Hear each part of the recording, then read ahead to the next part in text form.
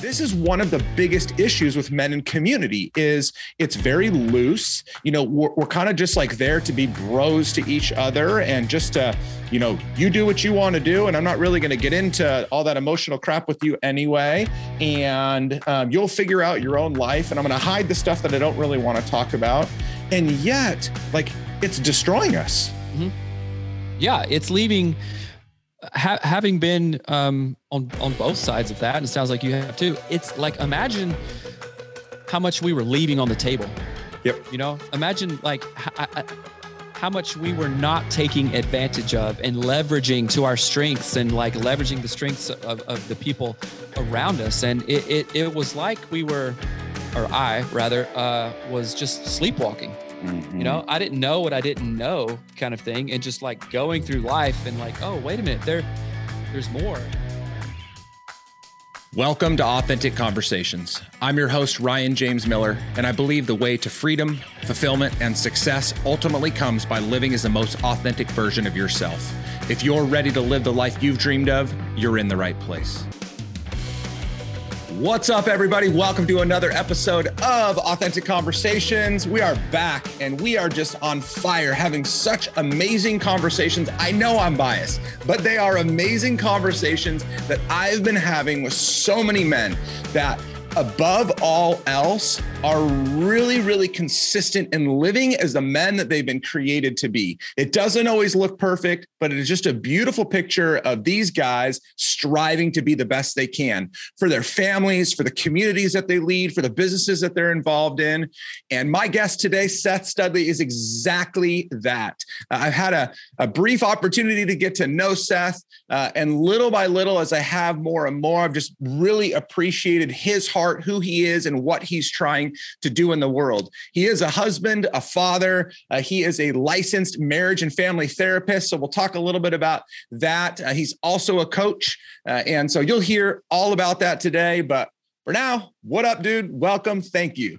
What's up, my man? Thank you so much for having me. It's funny because we run into each other. We run in a couple of the same circles. And I remember when I first met you, I saw you, I was like, oh, I think you're wearing the flat rim hat. I was like, oh, that dude looks pretty cool. I should go talk to him. And then something with the program that we're in, there was some other like activities going on, and I had to go like back to my group, and I didn't get a chance. But I was like, oh, that's a dude that I want to meet. So yeah, you didn't know that, of course, but I did see you that way. And it's like, oh, I need to get to know him. And I was right about that. So what's up, my man? It's good, man. I appreciate that. I should also say too, I forgot to say, you also host a podcast. So you are a pro in your own regard, probably much farther along than I am. I still feel like I'm playing games with this thing, but it's a lot of fun. So we'll make sure to point people in that direction as well. Sure. So as we get started, all the guests hear it. Audience should know that this is unscripted. There is one question that you'll hear me consistently ask, and then we kind of just let the conversation go where it may. So with that, we're just going to start and dig in. So I try to ask this question of as many people as possible, because I think it's interesting that when we talk about being a man, manhood, masculinity, we're all after us, kind of like we all being like-minded individuals are after kind of the same end goal, but how we define that and how we get there is kind of different. So with that, Seth, for you, how would you define masculinity and manhood? Like, what does that mean to you? Yeah, that's a great question. It's something I've thought about for a long time. And sometimes it's not been a static answer. I mean, of course, there's some constants there, you know, but it's more of a dynamic kind of thing. Like, as I learn more about myself as a person, as a man, as a husband, as a dad, as a worker, then that changes my I guess the more information I have, the better decisions I can make and the better like conclusion I can come to. And I heard this thing, this from another podcast that I really like a lot. It's called Order Man podcast with Ryan Mickler. Oh yeah. And he had a guy on there, and he answered.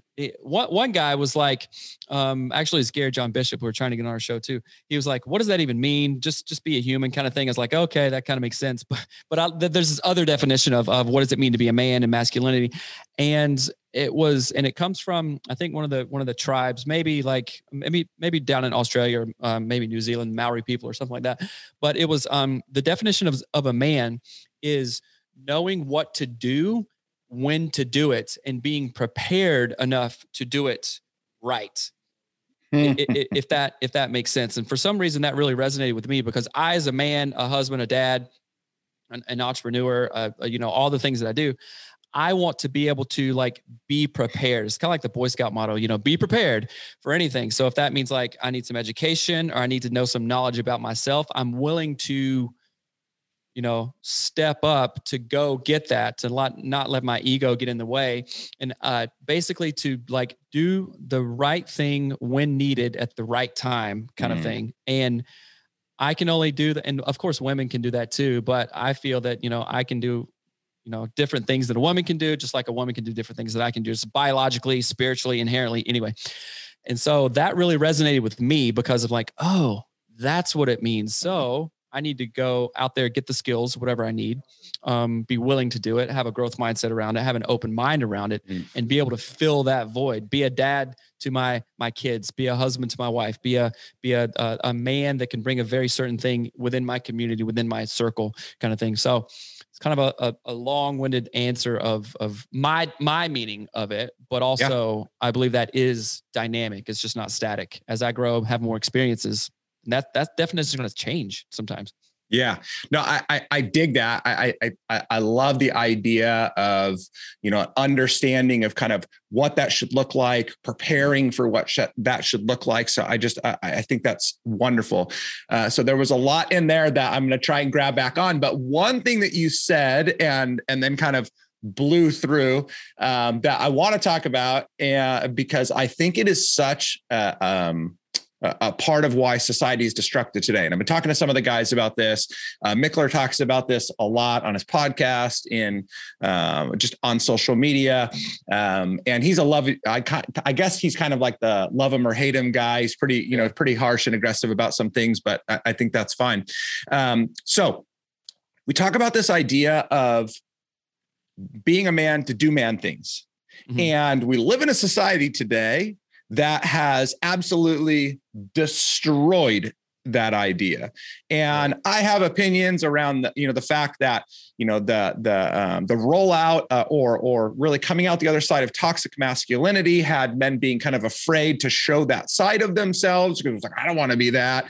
And then now we just live in a society today that has just distorted identity in every stretch of the imagination. It's kind of like, just be whoever you want to be. And so for you, how are you grasping onto this identity of manhood and leading in that way, all the while culture's kind of pushing back on that you can make it out to be anything you want?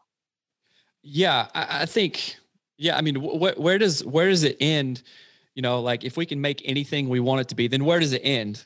Kind of thing. It's like, oh, well, I say I'm this, and then boom, it's that rabbit hole just never ends, I think. Right. And sometimes not sometimes, right now, it's just to the point of ridiculousness kind of thing. And for me, so out here in the Northwest, I worked with a lot of tribes, right? My mom is Native, Melanie's dad is Native. So wow. I like taking that perspective, and I like to hunt and fish and be out in nature as much as I can. Right. So I don't know if you're a hunter or whatnot, but like, hunting guys talk about, it's not about the hunt or the kill. It's about being out there and like learning about yourself and observing things and all this stuff.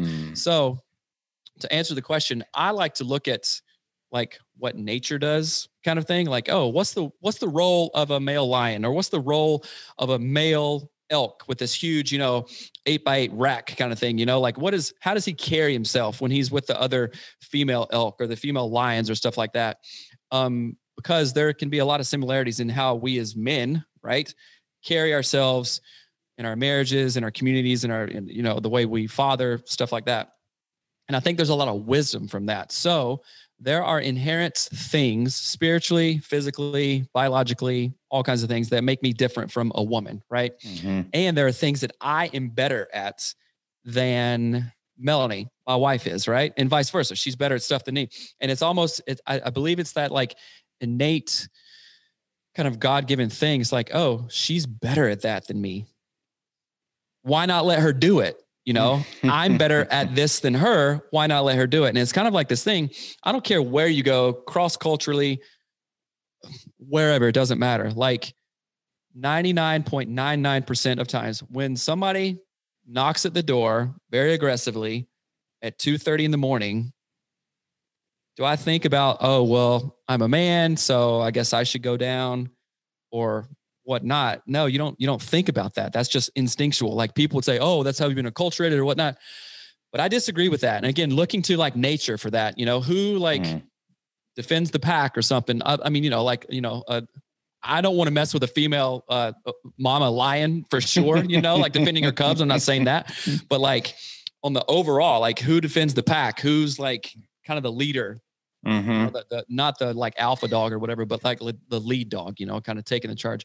And so I like to look at that to help me get wisdom about how I lead as a man, how I lead, you know, my family, my, you know, my wife, my, you know, kids and stuff like that. So yeah, I don't know if that answered your question or not, but that's the perspective that I look at it. And then also I think this is kind of just wise in the first place. Like if Melanie can just legit inherently do something better than me, but it's maybe like traditionally kind of like the man's job or whatever that is, then I find it wise to kind of get out of the way and like, oh, she's better at that than me. Like I'm better at her than cooking. Right. But traditionally it's like, okay, am I going to be like, well, I'm better at it. Why would I, you know, and she's better at computer editing. Like she edits our podcast and has done for years and years and years. She's like, she's better at that. She's talented at that. Let me get out of the way. And whether that's ego or whatever, I'm going to put all that crap aside and go, oh, let her do it. Or I'm better at cooking. I like to cook. It's fun. It's like, you know, expressive and stuff. And everybody likes my food better than hers. So why wouldn't I do that? Right. Don't make everybody else suffer. Right. That's good. So is that something that has kind of inherently always been a part of who you were? Were you brought up that way? Or was that something that over time you've kind of leaned into that role of a man and taking on that role and leadership in your family and in business? So I have to say it's been kind of the opposite of that. So my grandmother and mom have been very like matriarchal, right? And my parents are still together. So it's not like I didn't grow up with a dad or anything. And they were good at what they were good at and took the lead on a lot of stuff. So I had examples of fairly strong, assertive women in my life, right? And have great relationships with my mom and grandma too. My grandma's 95 and still drives and lives alone and everything. So it's just very strong lady. So I got a lot of my cues from that, but then also, which was, you know, at first kind of confusing because then we were part of a church out here in Seattle. I grew up in church, but we were part of a large mega church out here in Seattle that now like imploded and the pastor kind of went bonkers and stuff. Mars Hill? Yes. Mars Hill. Right. Yeah. And, which is a whole nother story, but I did learn a lot from that. We played music there. We served there for over 10 years. I learned a lot of stuff there about manhood and masculinity, but it got to a point, and anybody that knows that story, it got to the point where the pastor was just like kind of uber toxic and like narcissist. And I'm not saying like the pop culture narcissist. I'm saying like narcissist as like a licensed therapist would say, like, oh yeah, legit. That's real for him, right? And that kind of imploded. However, and that really skewed my version. It helped, but then really harmed it too. And that story is the same story of a lot of ex-Mars Hill couples. So I kind of like came out like learning masculinity from like really strong females growing up, and then going, oh, wait a minute, then questioning this, and then learning a good version of it, and then learning like a super actual toxic stuff, and then having to kind of deconstruct all that stuff and go, okay, what works for me? What works for our family? And it's basically like leaning into the things that I am good at, like that leadership, that assertiveness, that's like, hey, get in here and get stuff done kind of thing. But also like oh, wait a minute, just because society or culture said that you're supposed to be good at this, Melanie is actually good. So get out of her way and let her do that. Now, that's not abdicating my role as a man or anything like that. In my view, I think, in which I could be wrong, I don't think I am, is seeing that, being wise about it and going, hey, you're better at this. I'll support you in any way. It's not like, oh, you do it because I don't want to. I'm too scared or like a wuss or whatnot. It's not that. It's just seeing it going, okay, you got this. Yeah. You know? And if stuff hits the fan, then I'll come in and, do something different.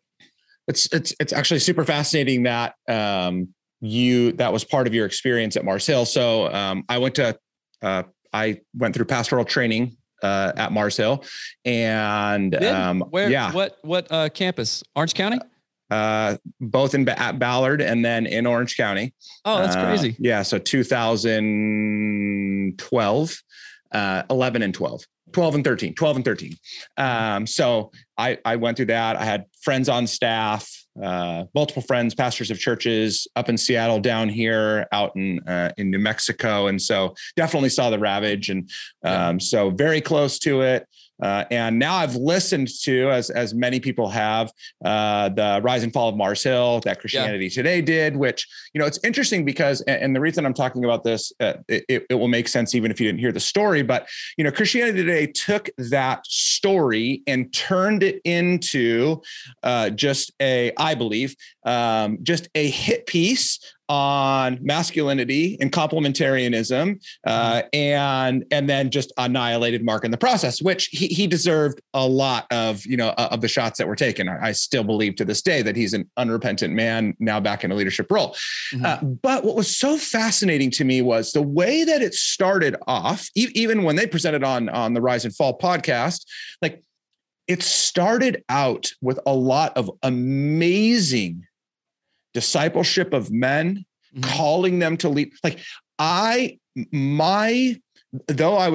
came to faith in 2006, my true clarity around the identity of who I was as a man, who I was as a husband, who I was as a father was actually the result of listening to Mark preach. Right. And so there is so much good that can come from that, I don't want to say aggression, but, but leading through that way, really calling guys to get off their ass, to do something about the life that they've been called to live. That's like same thing with Ryan Mickler today. Like a lot of people have a problem because he's very, very just harsh about certain things. And so it's interesting to me that when we see somebody that either goes over the edge or is pushing right against the edge, that so much of society just says, well, we don't want anything to do with that anymore. So we're just going to swing all the way back to the other side. And so it's interesting that you negatively experienced so much of that because you were personally involved, and yet you still came out with this understanding that I am called to be a man and I am called to lead. Well, I think just like you in the early, let me get my timeline straight. So we got married in 2004, went through a ton of crap, almost got divorced. My wife gave me a black eye, which is a whole story we talk about on the show. We did pastoral counseling at Mars Hill and actually had a licensed therapist who was on staff, who was also a pastor at Mars Hill. And he is one of the guys that I credit. And I will also be one of the first to say, I learned a lot from Pastor Mark's sermons. It's like, oh, hell yeah. I want on board with what he's talking about. Yeah. This is awesome, man. This is, just like, and that was in the early days, right? But going back to the pastor and his work with us, he was one of the guys. There's been probably 3 or 4 guys. It's very important, guys who looked me in the eye and said, what are you doing, man? What are you doing? And so Pastor Alex Gioni was his name. He was older guy, so I respected him, which set him up for him to say something like that, and just looked me in the eye and said, what are you doing, man? What are you doing in your life, in your marriage? What are you doing? And I had nowhere to run, nowhere to hide. I didn't have an answer. And that was one of the pivotal moments in my life as a man and a husband, where I was like, what am I doing? I don't like what I'm doing. I want to do something better than this, leading, kind of, doing right, basically. So yes, Mars Hill was very formative for us, for Melanie too, as a wife and a mom and a woman. But then things slowly progressed to be like, oh, wait a minute, this isn't working. And, a lot of people who know Mars Hill know the whole story and stuff. Yeah. So yeah, it was good, very good. And then like this is just wacky, and one of the senses of loss there was because we did music, like every single Sunday did music. We're there all day, hours and hours. So we of course built community around that. Two of our kids were born there, kind of thing. I got baptized there. I think Melanie got baptized there too. So we had a lot of community. And then when that just went poof, gone, we're like, whoa, what now? What's going on, kind of thing. But yes, it was very impactful. And I appreciate my time at Mars Hill is what I'll say.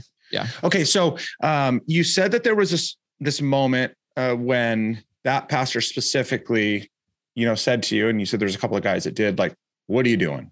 Mm-hmm. So up to that point in your life and in your marriage, especially in your marriage where things were going downhill. I had a previous experience of we nearly got divorced and I didn't get a black eye, but deserved a lot of them. When you were going down that path, you had other male friends. You had other male figures in your life. Were they not saying anything, or were you not listening to what they were saying? They were not saying anything. And that's a great question, because we just did a show about this morning. And I say it all the time in coaching to our coaching clients. You are the sum of the 5 people you hang out with the most, right? What Zig Ziglar says. So at that time in my life, I didn't know that. And I might have not been even open to it. Like, what is that even? What is this old guy even talking about? What does that mean, kind of thing? And I used to be in a band. Backstory, like I moved out to Seattle after we finished undergrad, and most of my friends out here were my high school buddies who I used to tour and be in a band with, right? So we all weren't like on, like, okay, let's balls to the wall every single day. So it was the people I was surrounding myself with. And we just didn't know sometimes to speak into each other's lives like that. It was like, oh man, Seth's having a hard time. What's going on? Well, I don't want to say anything because I don't want to be awkward. I don't want to be like weird. I think I would have listened and been open to the feedback, but I just didn't have time. I didn't have people in my life at that time who were, I don't know, wanted to level up, who had some wisdom, who had some insight and basic experience. We're all super young and stuff. But yeah, that's a good question too. Well, and I think that's like such a wise thing for men specifically, but then I'm also going to say this right now, because there's quite a few women that listen to my podcast. And I want to say this to you, if your husband is not listening, there was a season of my life early on in my marriage where I had amazing guy friends, and they wanted me to be a good person generally, but no one was really calling my ass to the carpet when I was acting like an idiot. And some of them were actually watching some of it happen. Others of them just wouldn't push deep enough into that. Then, I did have one guy specifically that he was the guy that was inviting me to church that finally we accepted the invitation years later. But I had enough other outside noise that was kind of not, sometimes maybe encouraging the behavior, other times just letting it go, that even though I did have somebody there, it wasn't penetrating. So, if you're a guy right now and you're listening to this and this is your problem, you need to go find some new friends. And if you're a woman and you're listening to this, I hate to be like this blunt about it, but you need to tell your husband that he needs to go find some new friends, or you need to figure out how to help him find some new friends, because this is one of the biggest issues with men in community. Is it's very loose. We're kind of just like there to be bros to each other, and just to, you do what you want to do. And I'm not really going to get into all that emotional crap with you anyway. And you'll figure out your own life. And I'm going to hide the stuff that I don't really want to talk about. And yet, like, it's destroying us. Mm-hmm. Yeah, it's leaving. Having been on both sides of that, and it sounds like you have too. It's like, imagine how much we were leaving on the table. Yep.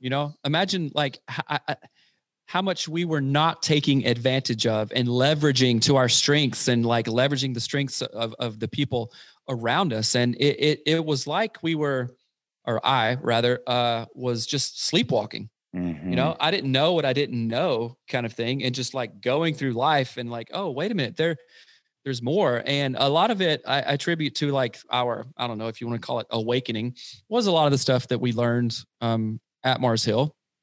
And the great book that talks about growth mindset or fixed mindset. And I remember becoming familiar with that years ago and just like, oh, wait a minute, a growth mindset, versus fixed mindset, and like how it explains it and stuff. And I was like, oh, I want a growth mindset because this sounds 1,000 million times better. And like ever since then, it's just been like, okay, let's learn, let's listen to podcasts, let's listen to books, let's do coaching, let's receive coaching, let's do therapy, I give therapy too. Let's do masterminds, you know, as we're both a part of. Let's surround ourselves with all this stuff and learn and grow. And it's not like you have to do everything that you listen to or whatnot. It's like, oh, things are going to resonate with you in a different way, just like a book or a movie does. Like, yeah, I really love Lord of the Rings because the story was great. And, you know, I don't like Star Wars because this or whatever. Probably just lost a lot of people there, but I agree. yeah, right. We are right. But yeah, a lot of it came down to that concept of growth mindset versus fixed mindset, understanding what two of those concepts are, and then choosing to have a growth mindset in everything you do. And it's just been game changer since then. Well, and I think that even inside of that, what I have found, so I have really struggled to attach myself to outside influences over the last year, or I've challenged myself to not, because, you know, through social media, even through books, videos, whatever, it can be very easy for people to portray something that they're not. In the sense that even when they are portraying real success, that they've really made it, which is one thing that attracts so many of us men, right? And that's fine. It's like, we want to be successful. We want to build a business. We want to provide for our family. We want to do all these things. But we're not seeing what's going on behind the scenes. And then once the deeper we get entrenched into things, all of a sudden we start to see that they are assholes to their wives, or they're not that great of dads, or they're just not around that much. And it's all in the name of continuing to build success for themselves. So I've struggled and I've had a harder time, which actually is one huge benefit and thing that I'm so grateful for with ISI, is because, you know, here we sat in this room last March, last year, we're getting ready to do it again in March. And it's like, we're sitting in a room with 150 guys, everything from employees of businesses to running 8 and 9 figure businesses that are all just willing to lay it all out there. And it doesn't always come exactly the same way at the same time, but it's like, those are the people that I want to model my life after. Maybe not the same exact role or the same style, but that's the demeanor I want, is I want to be able to put it all out there and let people pour back into it. Yeah. So do you, outside of that example, which I'm sure you would agree with that with ISI, that mastermind, like what other outside influences do you regularly kind of attach yourself to or follow in order to to keep pushing you in the right direction, knowing that it's not going to compromise your values as a man and as a leader in your home? That's a great question. So it's funny, not funny. It's interesting that you said basically, yeah, sometimes I have a hard time of like, you know, seeing like dudes or other entrepreneurs on Instagram or Facebook and stuff, because I think it sounds like you fall into that comparison trap, right? Like comparison is the thief of all joy. And a lot of guys, me included, like almost feel, oh, well, I'm not going to make as much money as Andy Frisella or something, or run a, you know, who knows, multi-million dollar business or whatnot. Well, I'm not going to do that. So like, I'm just me. So that also can be discouraging kind of thing. But also, like sometimes I listen to Andy Frisella.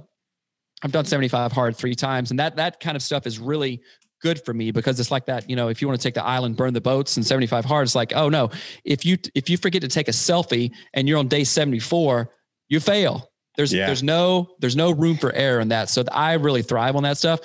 But sometimes it has gotten to the point of like, you know, you see all these guys just kicking ass every single day. And I'm like, dude, I'm tired. I'm like, I'm getting burnt out. And actually because I've been doing that for like 5 years. And just recently after getting COVID, made me realize a lot of things. I think I have adrenal fatigue, and like how that has really affected my mood and stuff. I'm like, what is going on? But it's like all kinds of hormones and stuff. It's like, it's trippy, and that's never happened before. So, yes, I have fallen in that comparison trap, but I've also been insanely motivated and inspired by like guys like David Goggins or Priscilla or these other guys who are building these things and just like, man, they're on fire. That is crazy. That is awesome. So that's like fuel, but it is a very fine line between like, oh, I'm like following them too closely and judging myself based on their success. So it's really a conversation of like, oh, wait a minute. And also felt like this. Have you ever felt, first, let me tell you how I felt, then I'll ask you how you felt. So this was like the third time I did 75 hard. And I was like on day 60 or something like that, you know, like super good shape, running like, I was like really dialed in, right?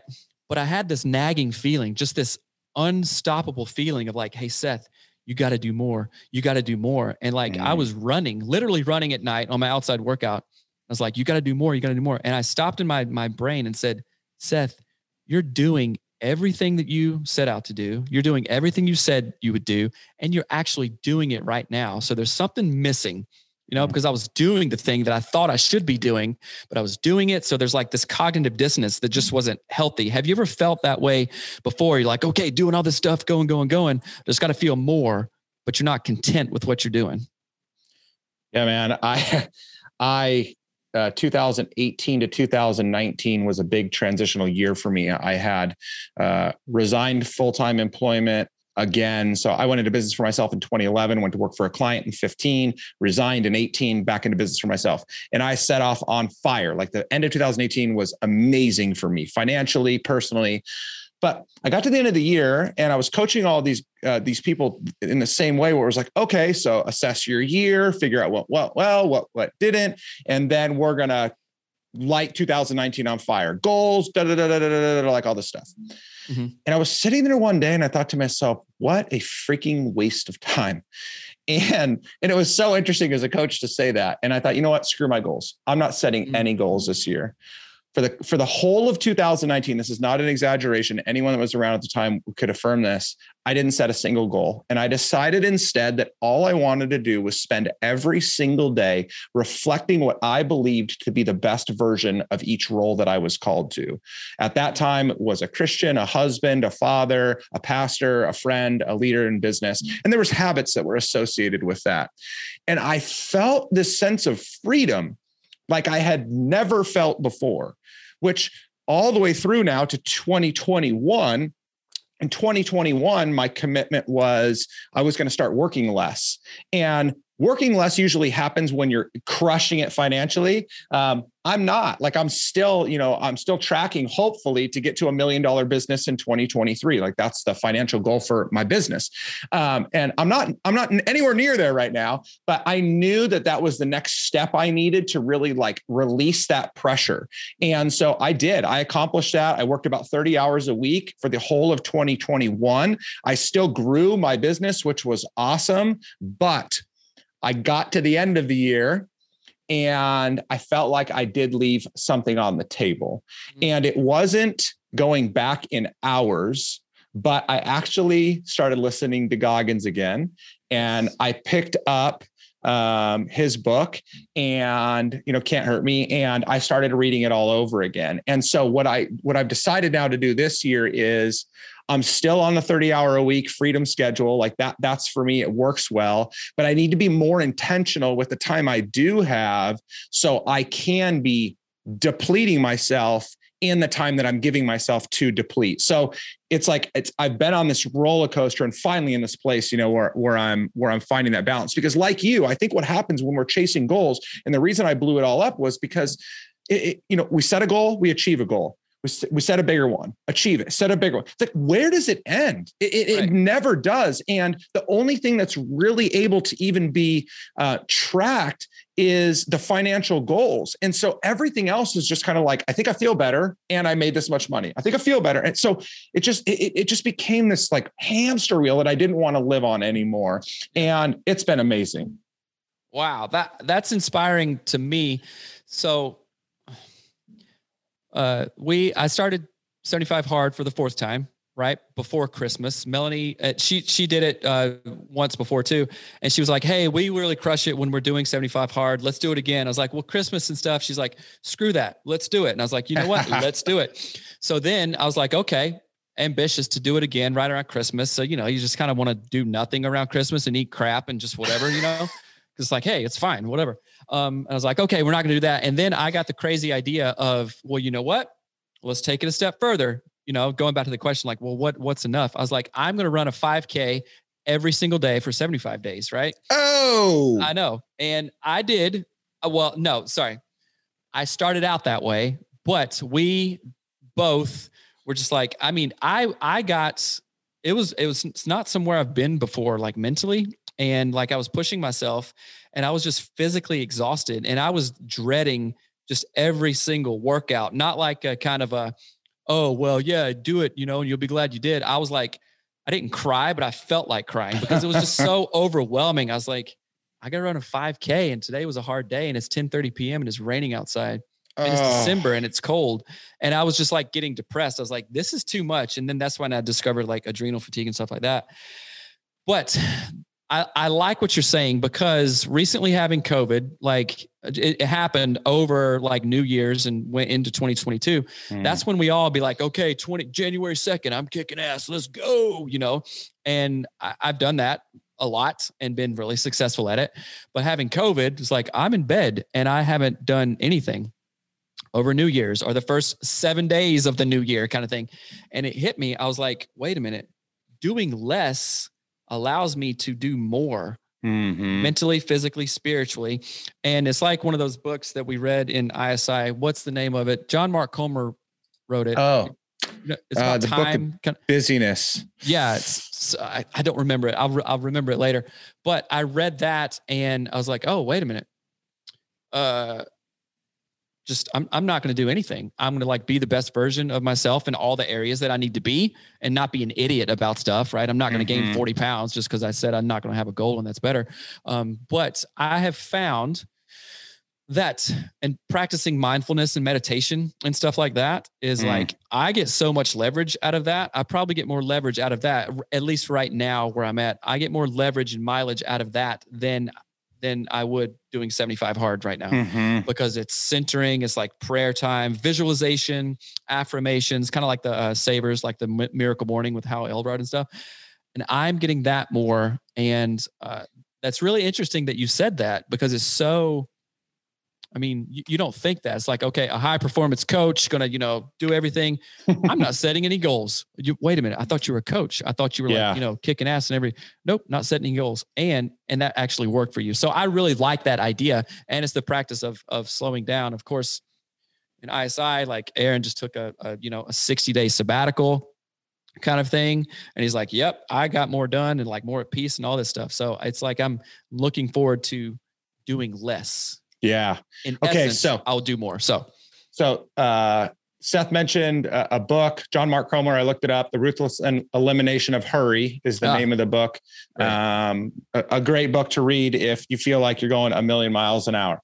Okay. Now to something else that you said, because I think, Seth, that you have painted this amazing picture. You kind of proved what I'm trying to prove to people, but I think that you're living it, which is so awesome. So, you talked about 75 hard. I have some of my own kind of like personal challenges with some of 75 hard, only because like it works unbelievably well from what ever anybody says. I've never done it personally. I know so many people that have. It's cracked people. It's done such great things. It's created so much discipline. I can't say anything bad about it from that standpoint. There's just a couple things in there that I think are more kind of missing for me in terms of kind of who I am as a person that I would like to see, but that's for another discussion. But what you said was you did that, you nailed it multiple times. And then all of a sudden you got yourself into this season where it wasn't working for you anymore. And now you find out through kind of God maybe breaking you a little bit with COVID, then now you're in this place of like, I actually want to do less. And I think that if I do less, I could be more effective, which really brings me to, what so much of the book of Ecclesiastes talks about in this sense of like, there's a time for everything. And I think that because you have the wisdom and maturity that you do through the outside influences of other men, through you being so invested into your wife, and it sounds like you guys have such a great relationship there and you work together. And I think that you are able to, with still having outside counsel through coaches and masterminds, you're able to say, for this season, this is how I need to behave. Mm-hmm. For this season, and I think that is so important for guys, especially to hear, because even though people are not necessarily pushing the grind, hustle thing every single day, it's still the predominant message that's out there. Like, if you want to make more money and you're working a day job, go get a side hustle and build that side hustle up, and then invest in real estate too. And then also do this. Oh, and then you got to slow down, right. Maybe you need the opposite. And so I love that you've come to that realization for yourself. And I'm sure you're going to go back into another season where you just need to push yourself harder than you've ever pushed yourself before. Right. Yeah. Yeah. And I think it took me a minute, and this is, I'm not gonna say it's brand new, but it's fairly new, because like, I think we both grew up with like, yep, you just hustle and grind and kill it and go until your wheels fall off. And it's like, oh, my wheels fell off. Now I'm literally no good to anyone. I mean, that's an exaggeration, but it's like, oh, I'm more of a liability than an asset. Right. So I'm kind of like new into that thinking, because part of me has been trained up to be like, oh, I'm just leaving all this on the table and I got to do this and I got to do that. But I think it is maybe my age too. I'm 44 now, and just having COVID, sitting there for 5 days, you do a lot of thinking, right? I had to sit for 10, so you got lucky. Oh yes. But you're thinking about all this stuff. It's like, oh man, I see now what I've been missing out on. And I'm placing value on actual things that matter. Like in our family, we have 3 kids. Ask our kids, we talk about it all the time. It's like, hey, what matters most? It's relationships, right? Relationships with one another, with yourself, with God, creator, whatever. And it's like, that is what is important, because I can, get 10 new clients this month, like generating XK a month and all this stuff. But if me and Melanie, like, haven't gone on a date night for 6 months and have, sex twice in the last 6 months, what does that even matter? Or if I can't like hang out with my kids and go snowboarding and do something fun because they hate me and they don't even know me because I'm working all the time, that doesn't matter anything. So I would rather slow down and go. Plus I recently rereading the 4-Hour Work Week, it's like, oh, this is possible. Let's work way smarter, just not harder, and the 80-20 rule and all this stuff, So there are seasons, which Ecclesiastes is one of my favorite books of the Bible, and Proverbs too, the wisdom literature. There are times where it's like, okay, 30 days, let's kill it. Let's just go. And then after that, we're like, okay, these are the things that I'm focused on. And you can do 80% of the work in 20% of the time, because you're just super focused, super, super driven. You have high accountability because you put men and other women too, like in your circle, who will have you rise up to that. So the seasonal thing is so important. And I'm just there, which I made, call on you to be like, dude, how did you not make any goals for a whole year? I just explain that to me. I don't know. So, yeah. No, I mean, it's always hard. Right. And I needed to, again, a time and a place, a time and a season. Like, I swung hard because I was just at the end of it. I was over it. And so I swung so hard, and now I'm coming back into a balance. And I don't think that even balance is the best thing, because I do think there's times we need to go hard one way, hard. Like it's now I'm just in this place where I say, okay, I'm still 30 hours a week. Freedom is my goal. My family is most important. I'm going to have this balance. But now I'm saying, okay, I'm trying to track for $1 million in 2023. So there's very specific business efforts that I need to put into place that are going to cause me to work way harder. And I typically have a shut it off after 5 p.m. rule in the evening time. There's been a few times over the last few weeks, especially, that I'm writing, creating, I'm doing some things at 8 o'clock at night on the couch. And my wife encourages it only because she knows that that's not my priority, that I've shown her in all this time that this is just a short season of time. Whereas before, she's like, dude, put that thing away. Don't ever touch it.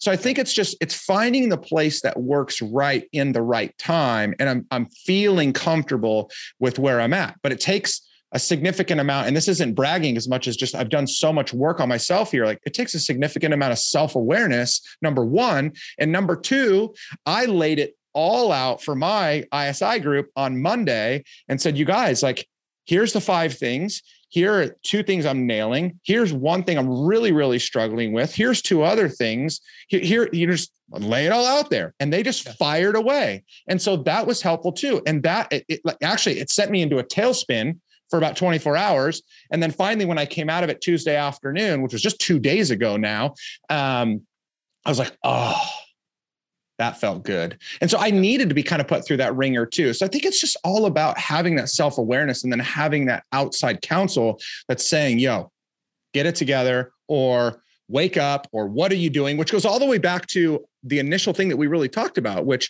the pastor's saying to you, like, dude, what the hell? Yeah. Let me hit on something that you said that made me think of this in context of your relationship with your spouse. So oftentimes one spouse is going to be driven business entrepreneur wise and be like, yeah, I'm making this big push. And the other spouse wants to be like, okay, well, I support you, but like, I'm like being left in the dust over here kind of thing. And that happened when I did 75 Hard. She's like, Melanie was like, yeah, you're killing it, but we're all having to work around your schedule and you're missing this and missing this. And she said that, me and the kids feel like you're the leader of the train, like just this rocket fuel, locomotive kind of thing. And we're in the middle being just stretched and pulled apart all the while, like kind of being left in your dust. Right. And I was like, oh, dang it. Okay. I hear what you're saying. So like, it's okay to be in seasons and stuff, but I want listeners to be like, so this is the marriage and family therapist talking. I want listeners to be like, check with your spouse, make sure it works for them too, because what we don't want to do is like, let super like high motivation, high performance things, 75 Hard, being a big push in a business or starting a new business. That's fine and good. Right. But make sure that it works for your spouse to a degree that they are comfortable with it too, because then sure, I can have a 6-pack from doing 75 Hard or, like have, $50K a month in new clients. But again, it goes back to that thing.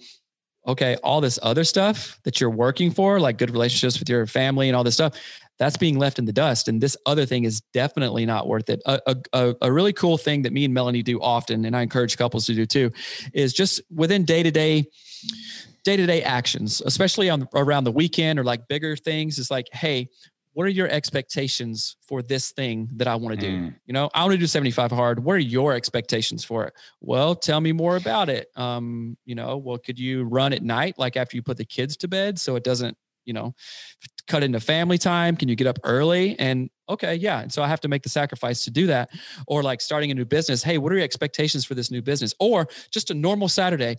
Hey, Melanie, what are your expectations for this Saturday? Well, I thought we go to Costco as a family and I really want you to cut the grass. And I'm like, well, the game is on and it's hunting season. So I wasn't planning on doing any of that. Right? So just being on the same page, so we can like, it's like cutting things off at the pass. It's like, I want to get out ahead of this before I'm surprised about it. And it turns out into a 2-hour argument that kind of messes up our Saturday kind of thing. That's so good. I'm glad that the marriage and family therapist came through there, because I think that, I advocate for healthy marriage. Like, the only thing more important than a healthy marriage to me is a healthy relationship with the Lord. And so like, if that does not come into your, level of importance at the peak, you have a serious problem. Like, there's no cutting corners there. And I love that you said that, because again, I do think, especially in the circles that we run in, we have a lot of very aspirational, enthusiastic, motivated, and driven men that want to change the world. And that world could be their little circle that they impact, or literally the entire globe. And that's wonderful. Like, there is nothing wrong with that desire. But if your spouse is not on the same page, you've ruined your life. Like, I mean, there's no excuse for it. And so I love that you said that. And I love those little practical tips around daily, weekly. And I love that you said, just what are your expectations? I think that's just such a simple, it's actually a hard question to ask because you're afraid of the feedback, but I think it's such a simple, practical way to figure out what page they're on.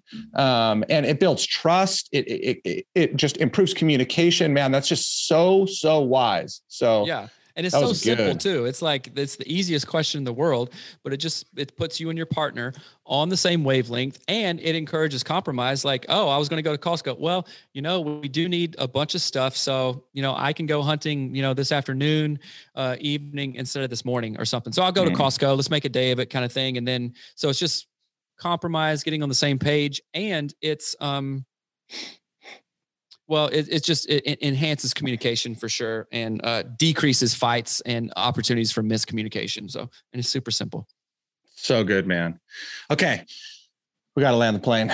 Yeah. I could go on talking about this stuff for hours. I know, right? I used to do long form podcasts, 2.5 hours at times. And then I'm like, no one wants to hear me talk that long.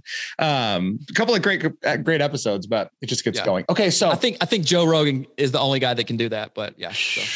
And he's so good to aspire to somebody in that world. That's the man right there. Right. And all his views and listeners right now today are affirming the fact that he's doing good work. So it's been awesome to see. Yeah. Okay. So I've kind of heard this a couple of different times, but to bring this full circle. So I'm going to assume that on this earth, the most important people to you are your wife and your kids. Mm-hmm.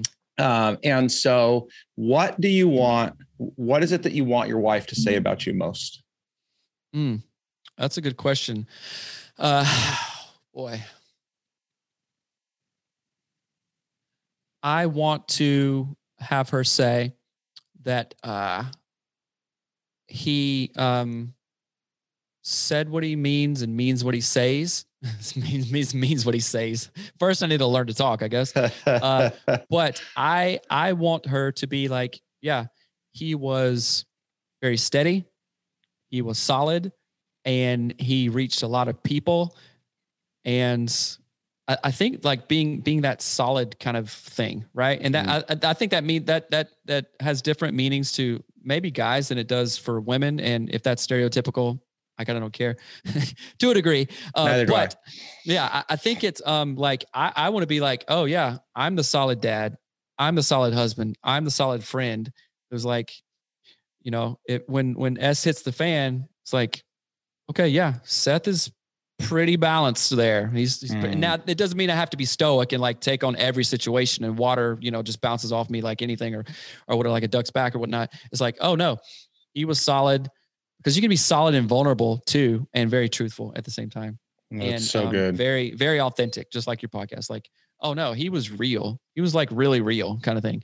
And so that has been a process for me to lean into, because you got to do a lot of self-discovery to be real and like to be honest. If you can look in yourself in the mirror and go, ooh, who is this guy right there? So I want my wife to be like, I was proud to be his wife every single second.